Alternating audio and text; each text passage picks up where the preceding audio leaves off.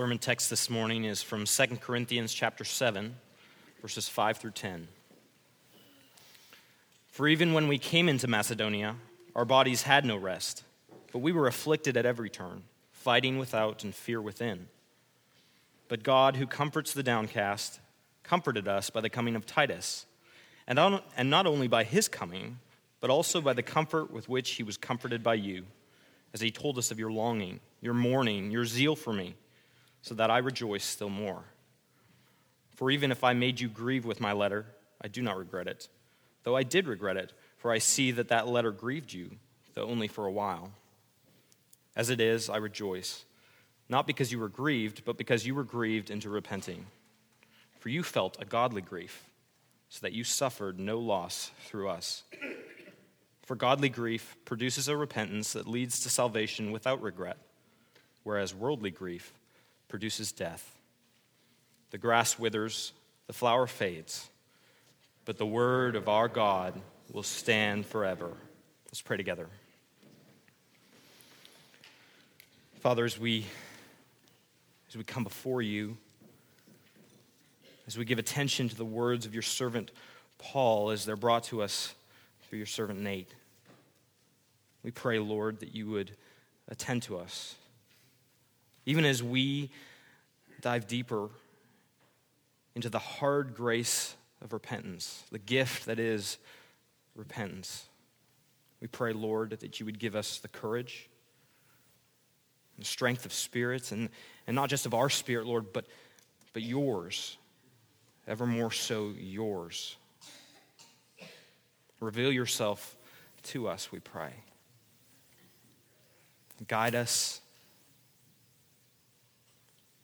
and deliver us into the word that we may understand it, that it may transform our hearts. We pray this in the strong name of Jesus. Amen. Amen. Amen. I want you to picture with me two people. One that is crying, another that is crying. One that's confessing, and another that's confessing. And then I want you to imagine that one of them is transformed, and the other one goes back to the sin that they were seeking to forsake. Why does that happen? Because it does happen.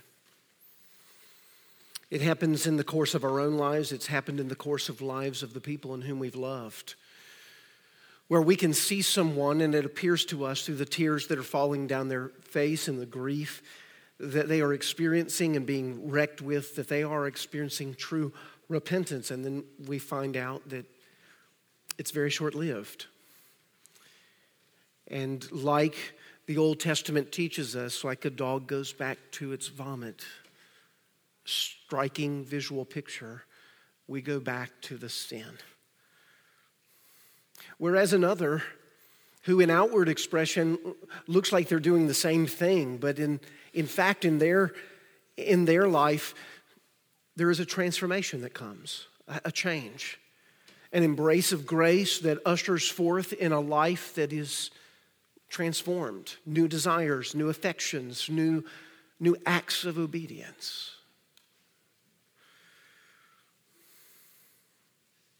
Repentance is complicated. Repentance is not what it looks like on just face value.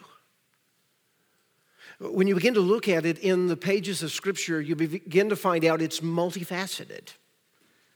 And it's not exactly confession, though it includes that. It's not feeling remorse, though that's certainly going to be a part of it. That it's something richer and deeper. The Westminster Confession of Faith says it's a grace. What it means by that is to say it's something that you can't do, but it's something that must be given to you. And yet in the grace of repentance will most certainly usher forth something you will do. But that doing is not itself the very essence of the repentance. In the Westminster Shorter Catechism in question 18 that asks the question, what is repentance unto life? It says it's a saving grace where a sinner experiences the true sense of their sin and an apprehension of the mercy of God, and doth with grief and hatred of that sin turn from it unto God, and with full purpose endeavors in new obedience. There's a lot of moving parts in that statement, but I want to distill it down for just 3 pieces as we begin to turn our attention to 2 Corinthians 7. I want you to see that definition, laden with biblical passages, is teaching us that repentance begins downward. It's a grace that starts downward. We acknowledging the true sense of our sin, acknowledging the depth of it, getting into the reality of our sin itself. That's where repentance starts. Does turn from that sin unto God. This is the upwardness of the grace of repentance. We turn from that sin unto God. And when we turn unto God, we experience His grace. We experience His kindness and His love in the midst of our brokenness. And then it says, with full purpose, we endeavor in new obedience to the following of Christ. This is the grace that compels us forward. Downward, upward, forward. 3 directions when you think about repentance. And here's the thing, you can't go upward to the degree that you need to go upward until you go downward. And you can't go forward to the degree that you want to go forward if you've not first gone downward and upward. They're absolutely contingent on each other. There's a rhythm, we might say a pattern, to the nature of true biblical repentance. And Paul, here in the context of this passage, is teaching us what that is all about. Now, it's an unusual passage, I will grant you that. We're jumping into the middle of a story in 2 Corinthians chapter 7. In fact, as we started reading today, you're probably thinking, now, this has nothing to do with where we were last week, which was in 1 Peter chapter 5, verses 6 to 7, where we talked about humility, leading us into the exaltation that comes in Christ as we learn to cast all of our cares upon Him. Speaking about humility. Well, actually, it has a lot to do with that. Because today, as we talk about the downward of sin, next week talking about the upward in the midst of repentance, and the final 2 weeks talking about what it's like to be a community that compels each other forward in the work of repentance. What you actually see in the downwardness of grace, coming to grasp really our sin, that's an exercise in humility. It's an exercise in really looking ourselves in the face and coming to terms with the people that we really are. How are we going to have the confidence to do that? And not just keep telling ourselves the legends that we think we are in our own minds. The stories that we rehearse that make us sound like good people. When we actually get to the reality of what's going on inside. How can we have the strength and the confidence to do that? Paul will take us there.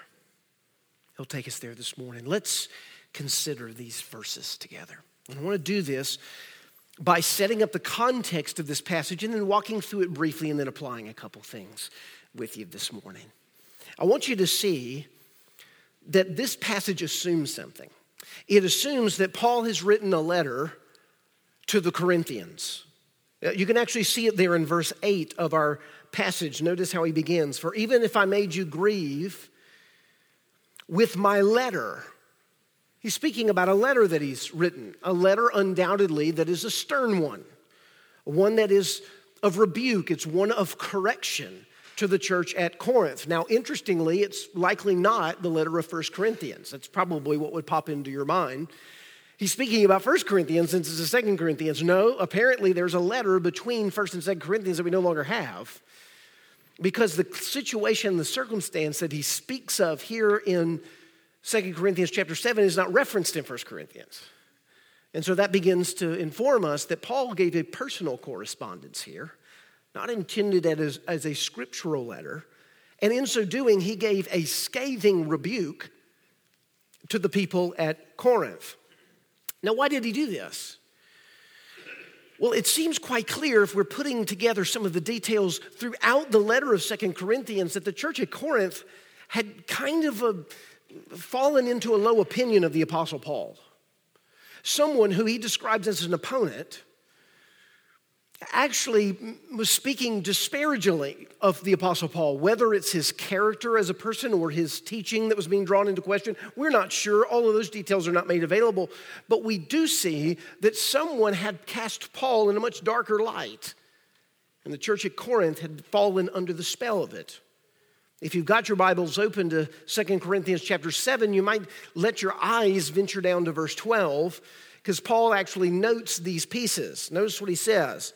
So although I wrote to you, verse 12, it was not on account of those who did the wrong. There's the opponent, whoever they are. They're unnamed. Nor on account of the one who suffered the wrong, probably the Apostle Paul, though he doesn't use his name here. But here he tells us, here's the reason for writing this letter. In order that your zeal, or it could be translated earnestness, for us might be revealed to you in the sight of God. Why did Paul write this letter? He wanted to restore a relationship. He wanted to set the record straight. He wanted the church at Corinth, which it must have deeply grieved him, that this church of whom he had served, had already written, had now kind of fallen into a situation and circumstance where they no longer looked at the Apostle Paul as someone that they would follow. And Paul here is reestablishing this relationship. We know it was very hard for the Apostle Paul because listen to even how he says it there in verse 8. For even if I made you grieve with my letter, I do not regret it, though I did regret it.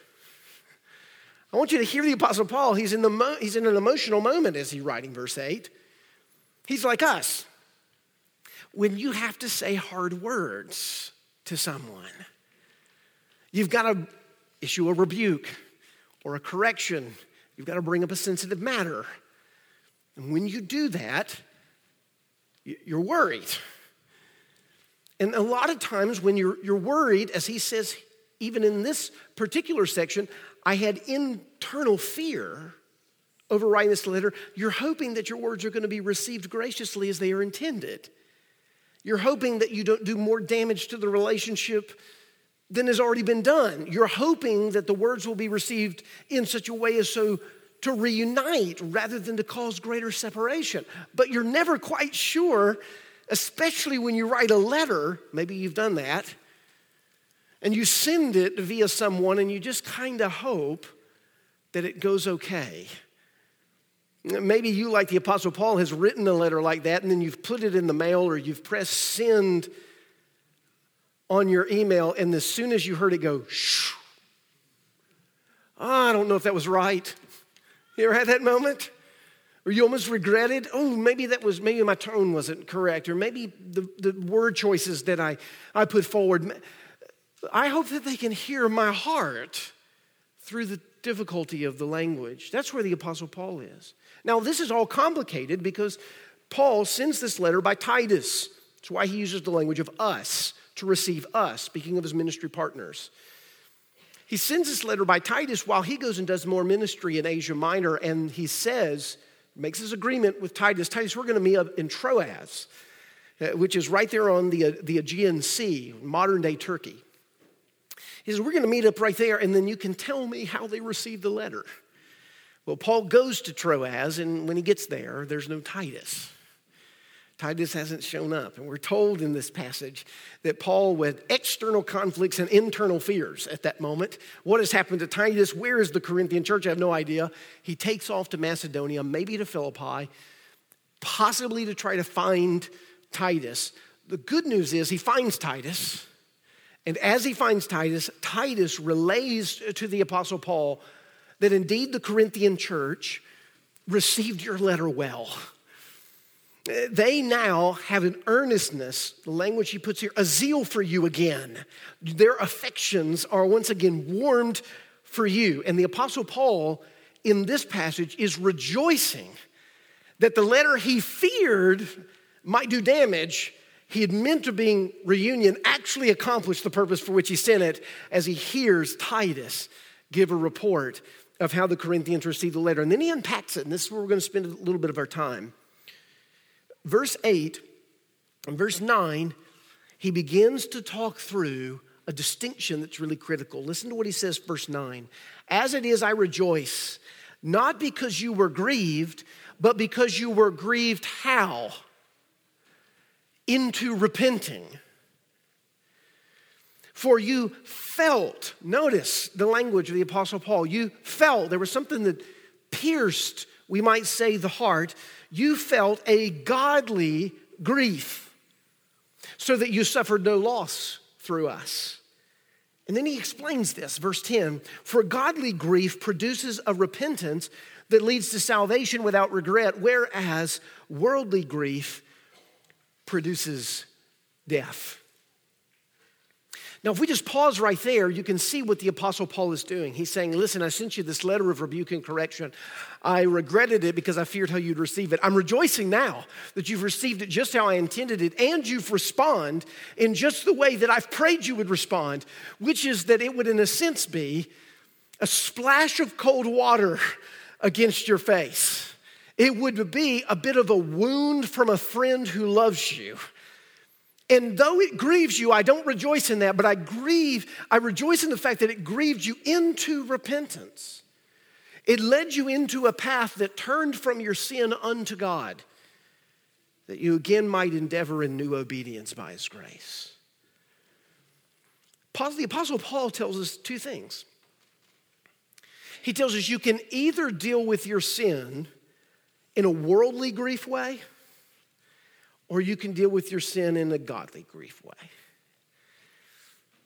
Which will it be? And he rejoices that what happened in Corinth was the godly grief. But what is this worldly grief? And are we doing that? Or are we doing this? Are we moving back and forth between the two?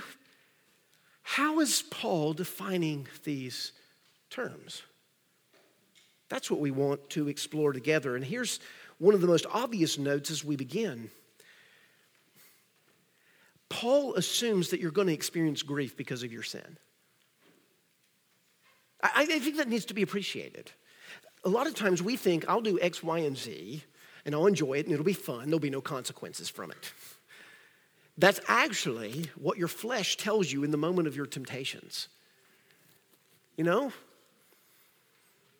There's this wonderful meme that I got sent by one of my pastor friends just a couple of days ago. It had the lead actor from the Pirates of the Caribbean. You know who I'm talking about? It's actually got a scene from the Pirates of the Caribbean. What's his name? Say it again. Johnny Depp. Thank you. I knew some of you would know this. He's running from the natives, behind, and they're running after him. And the meme says, they said, be a pastor. It'll be fun, they said. Right? It'll be fun, they said. Natives are running after you, trying to kill you. It'll be fun. It'll be fun, they said. That's sort of how sin works. It'll be fun, they said. And all of a sudden, you have the natives on your back. All of a sudden, your life is being threatened. All of a sudden, there's a grief that comes with it. And the grief that comes with it is either going to be of a worldly kind or it's going to be of a godly kind. He says it's not that you won't experience grief because of your sin, because you will. The question is, what heart are you going to bring to the grief that sin is going to cause in your life? Because that's going to make all the difference. How are you going to deal with it? In a worldly way? Or are you going to deal with it in a godly way? Which will it be? So what is the difference? Well, I want to walk with you through the nature of true repentance. And I want to make comments on what worldly sorrow or worldly grief looks like. And I want you to hold a mirror up to your soul as we do that. I know it's going to be painful. But just remember, the deeper you go, the higher you go. All right? Godly repentance starts with admitting your sin. That's number one. Admitting your sin. And we think to ourselves, of course. Of course. The first question of the membership vow here at Cornerstone is that we are sinners in the sight of God. You know how we say it here? You have to be bad to get in. That's how it works in the church. The church is like the mafia in that way. Now, that's about how they end right there, but that's how it starts. You got to be bad to get in. You got to admit on the front end, I am really messed up. So the assumption is, as I'm looking out at all of you this morning, is I've got something on you. I know that you're a sinner in the sight of God. And you've got something on me because I'm in this room with you. It starts with the admitting of sin. Here's the deal. I find a lot of people are fine doing that on the front end. But as a way of life, not so much. Not so much. I'm happy to admit that I'm a sin generally, but if you come and actually address a sin of mine, we might come to blows. A different kind of grief shows up, a worldly grief that scrambles to cover sin rather than willingly admit sin. Feel the difference of that? One is full of pride that says, how dare you? Actually, because of the circumstance, I wasn't sinning at all if you actually knew the fullness of the situation. If you would be put in my circumstances, you would have done the same thing. And you begin the long defenses and explanations. The internal trial lawyer shows up. And he says, you got it all wrong. I'm really awesome. Rather than listening and acknowledging and admitting what you've already said is true of you. That you are a sinner. Justly deserving his displeasure. And without hope save in his sovereign mercy. Admitting sin is really hard. I mean, I could ask your spouse and they could tell me about you. It's really hard. It's really hard because it's in that moment that you have to go down. The downward work of repentance. You know the moment when you know someone's actually got you and you can't squirm out of it. And you have to admit, and when you admit, yes, I did X, doesn't something just die inside of you when that happens? It should, but it's a good death. It's that pride that's dying. It's that ego that's taking a blow. We'd rather that not happen, but actually that's God's means of saving you. He's got to bring you down in order to raise you up. He's going to dismantle you in order to recreate you. Admitting sin is the very beginning of where godly sorrow comes in. So when the Apostle Paul, your spouse, anyone writes you a letter and confronts and rebukes, what is your normal disposition in that moment? That tells you where you are in the pathway of repentance. It begins with the admitting of sin. Secondly, it moves to the experiencing of the good guilt of sin. And yes, you heard that right. The experiencing of the good guilt of sin. We say this at Cornerstone from time to time, but it's good to feel guilty if you are guilty. Right? If you did something wrong and you feel bad about it, that's a sign of health.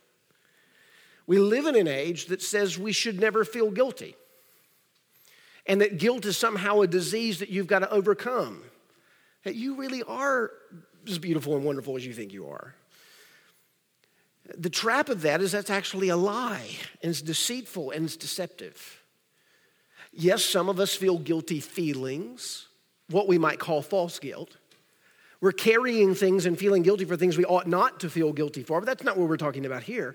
We're talking about feeling guilty because we are guilty. And allowing and experiencing of that guilt in such a way that it actually digs into us. It carves out a cavity in the midst of our soul so that we can replace something that's good there. Now, this is what we mean by godly sorrow and by worldly sorrow. Worldly sorrow feels bad because it was painful or because you had a human loss that was involved in it, or it got you into some trouble. You know, you're sorry because you got caught. That's worldly sorrow. But godly sorrow or godly grief is grieved because the sin itself is an affront to God. Regardless of whether you're presently experiencing the consequences or not, you realize that what it is you've done has been against God, and it's caused collateral damage in the relationships of those around you and within your own heart and soul. And as you look at it, you grieve regardless of whether you're in trouble or have had any losses, because you realize that you have allowed a cancer to grow within you. A cancer that is an offense to Almighty God, one who is holy and righteous, one who has fashioned you in his image, has given you the very breath that you're breathing with right now in the pews. That very one is the one in whom you've sinned against. And a lot of time, it's not that we're thinking about when we sin, is it? That we don't sound like King David in Psalm 51, "For I know my transgressions, and my sin is ever before me. Against you and you only have I sinned and done what is evil in your sight." A lot of times we just don't get to that point where we're actually reflecting upon our sin in the presence of a holy God, where we're reflecting on our sins in the presence of a loving God. You know, there's an offense to holiness, but there's also an offense to love. And if you reflect upon the depth of those offenses, you'll find that the offense to love cuts even deeper. What do I mean by that? Well, some of you know when you grew up as children, some of you who are children here in this room, maybe this has happened to you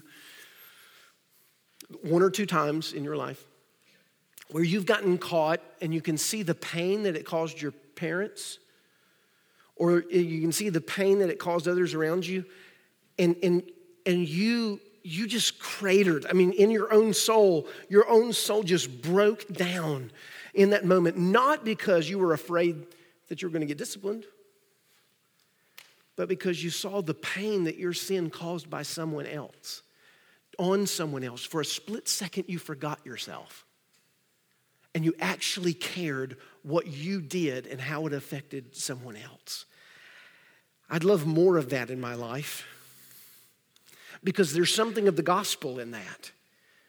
And in those moments where you cry, and in those moments where you confess, and in those moments where you seek to repair and to reconcile, you're working from a godly sorrow, because it's in those moments you're acknowledging that this sin is really not just about you and your losses and your misdeeds. It's about what you do in relationship to others and what you've done in relationship to God, the one who's loved you. It's in those moments where you realize this parent who gave birth to me, this parent who raised me, this parent who loves me, this parent who would die for me, I just perpetually continue to offend through my sin. And for a long time, I have not cared. And in this moment, it begins to come down upon me that the one who had loves me so deeply in worldly manner is the same one who I continue to thumb my nose at through my sin. And in that moment, I am broken to the core.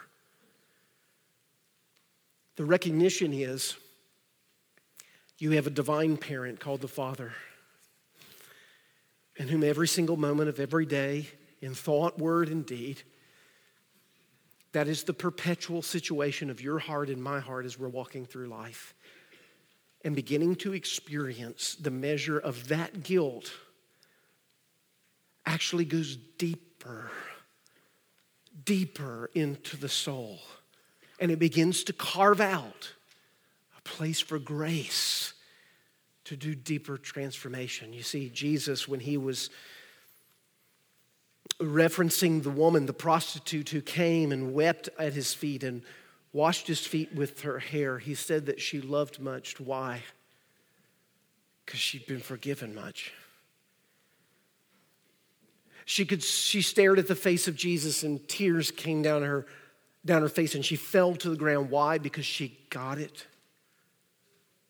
The willingness of that confession, the openness of the recognition of that guilt, the debt of love that she desired to pay, godly grief.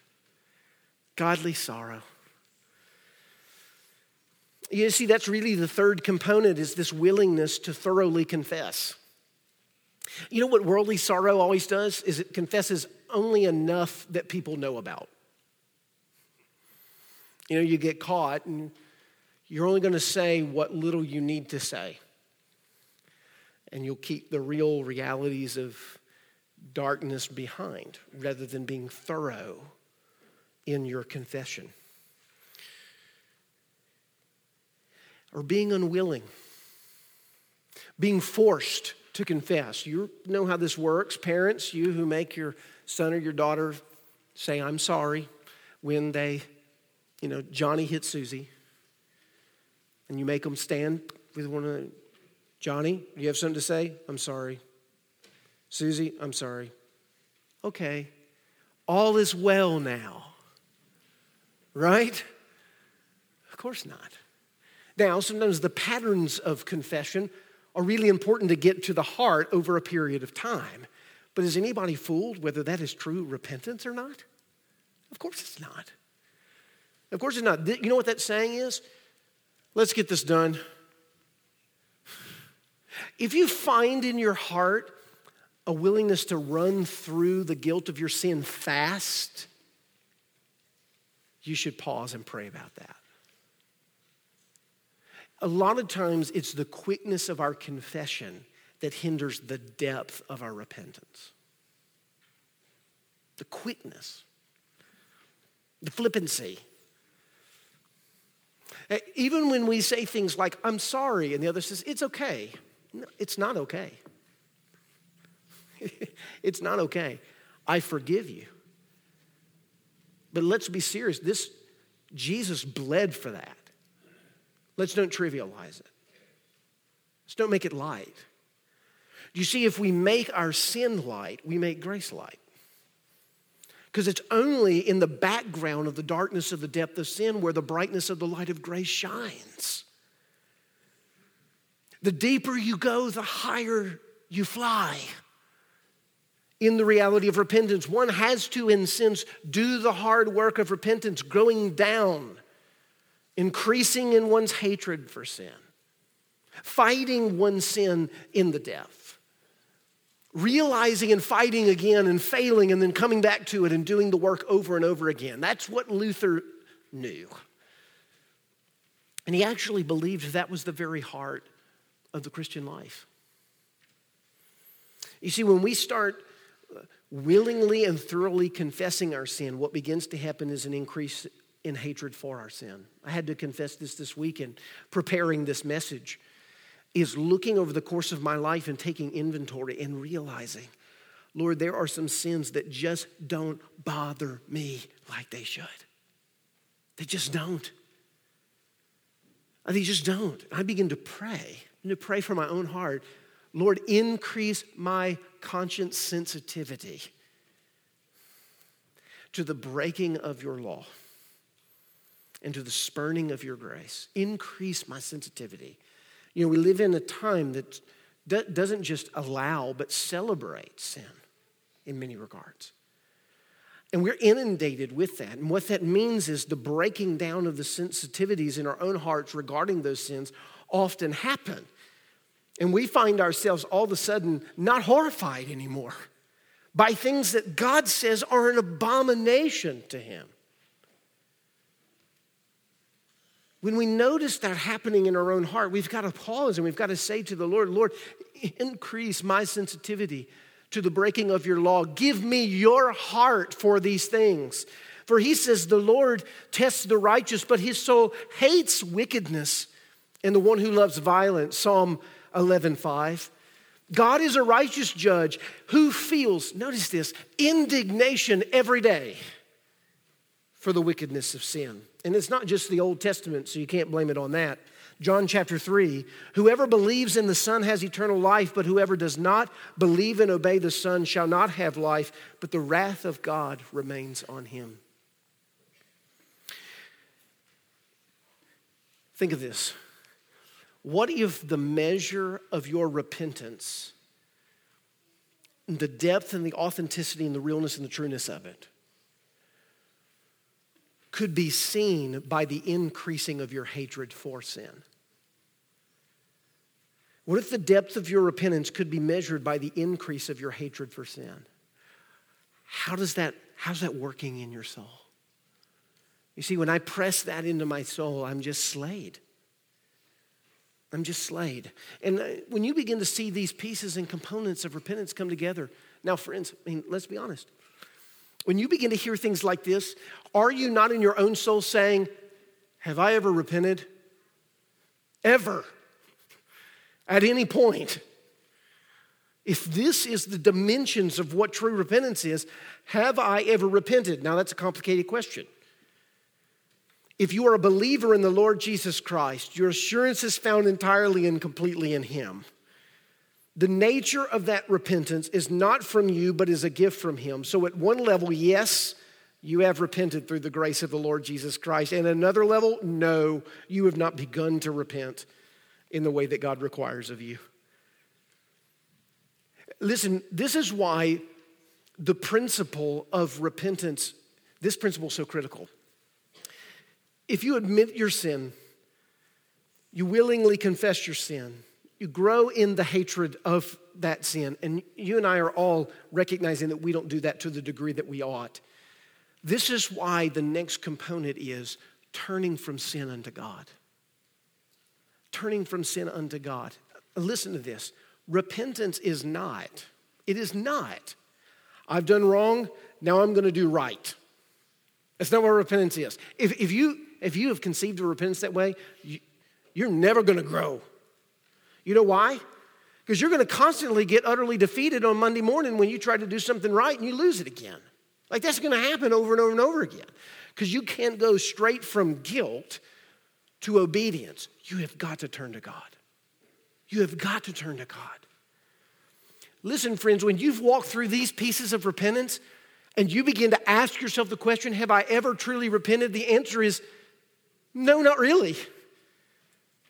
Which is why, by God's grace, you need to repent of your repentance.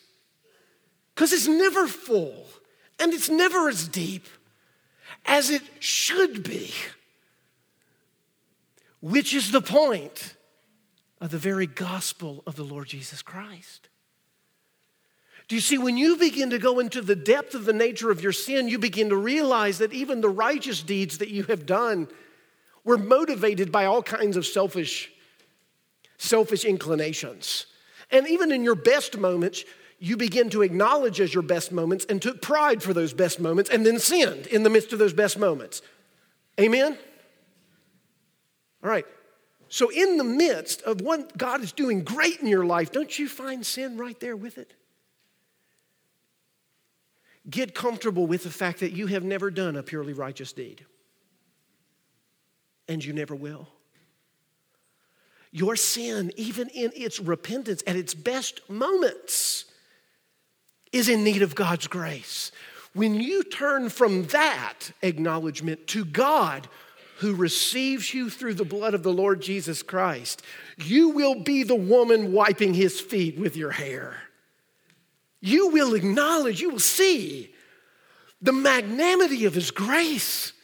You'll see the remarkable gift of the blood of Jesus for your sins. You will want to sing, my sin, oh, the bliss of this glorious thought. My sin, not in part, but in whole, is nailed to the cross, and I bear it no more. Praise the Lord. Praise the Lord. That's what you'll say. Because you begin to realize you're not going to outrun this. You have got to have a Savior who will kill this by His grace, who has promised to never leave you nor forsake you.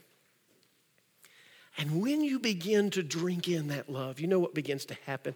You don't begin to say, oh, great, nothing's required of me. That's not what you do. If you're saying that, you don't see it. What you will begin to say is, if I have received love like that from a God who knows me more than I even know myself, and the ugliness that I see within myself wouldn't make me ever love me, and He knows infinitely more about how dark I am, and He died for me anyway, and He loves me, and every moment that as it were, I'm spitting in his face with my sin. He is reaching out in grace to embrace me. And he will do that all of your life into eternity. When you get that in the soul, you will want to run in that love.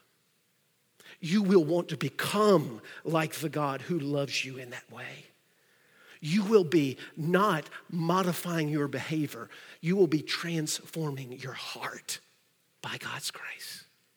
Do you see, the deeper you go into repentance, the richer and the more beautiful the grace of Christ allows you to ascend, and the freer you walk in this life. So friends, here's the reality. God desires a broken and contrite heart. The way that broken and contrite heart happens is you've got to go down into the depths of your sin. You got to go down. And when you go down and you find yourself hopeless, there's no way you can climb out of it. You will find an arm reaching down into the depth of that pit, and you will find him pulling you up by his strength. And you will learn the lesson of the gospel that you can't climb out of it. And he never called you to climb out of it, but that he, through his righteous right hand, lifts you up, and he has set you upon the rock that is Jesus. That's the walk of repentance. And that changes your life. Let's pray together. Father in heaven, you know the measure of this grace that we need right now in this room. Listen to the hearts of your people and meet us. We ask it in Jesus' name. Amen.